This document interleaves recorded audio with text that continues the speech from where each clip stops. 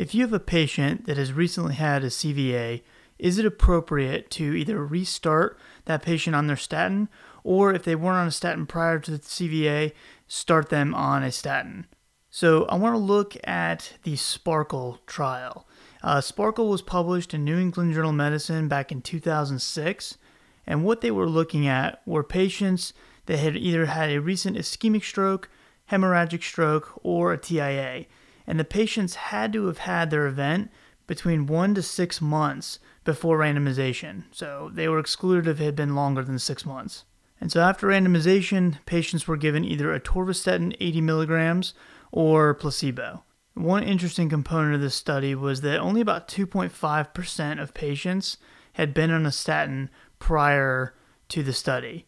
Now, the primary outcome that they were looking for was a combination of fatal and non-fatal stroke. They also broke those apart to look at non-fatal stroke by itself and fatal stroke by itself. So at the end of the study, in regards to the fatal and non-fatal combination primary outcome, there was an event rate of 11.2% in the atorvastatin group, and then an event rate of 13.1% in the placebo group. This difference was statistically different, and the number needed to treat was 53.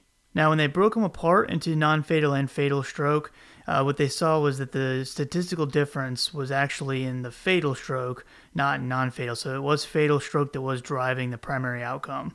Some of the secondary outcomes that they looked at, one was major coronary events. These results were driven primarily by MI, and the number needed to treat in that group was 59. They also saw a statistical difference with acute coronary events and revascularization. So revascularization had a number needed to treat of 34, and acute coronary event had a number needed to treat of 48.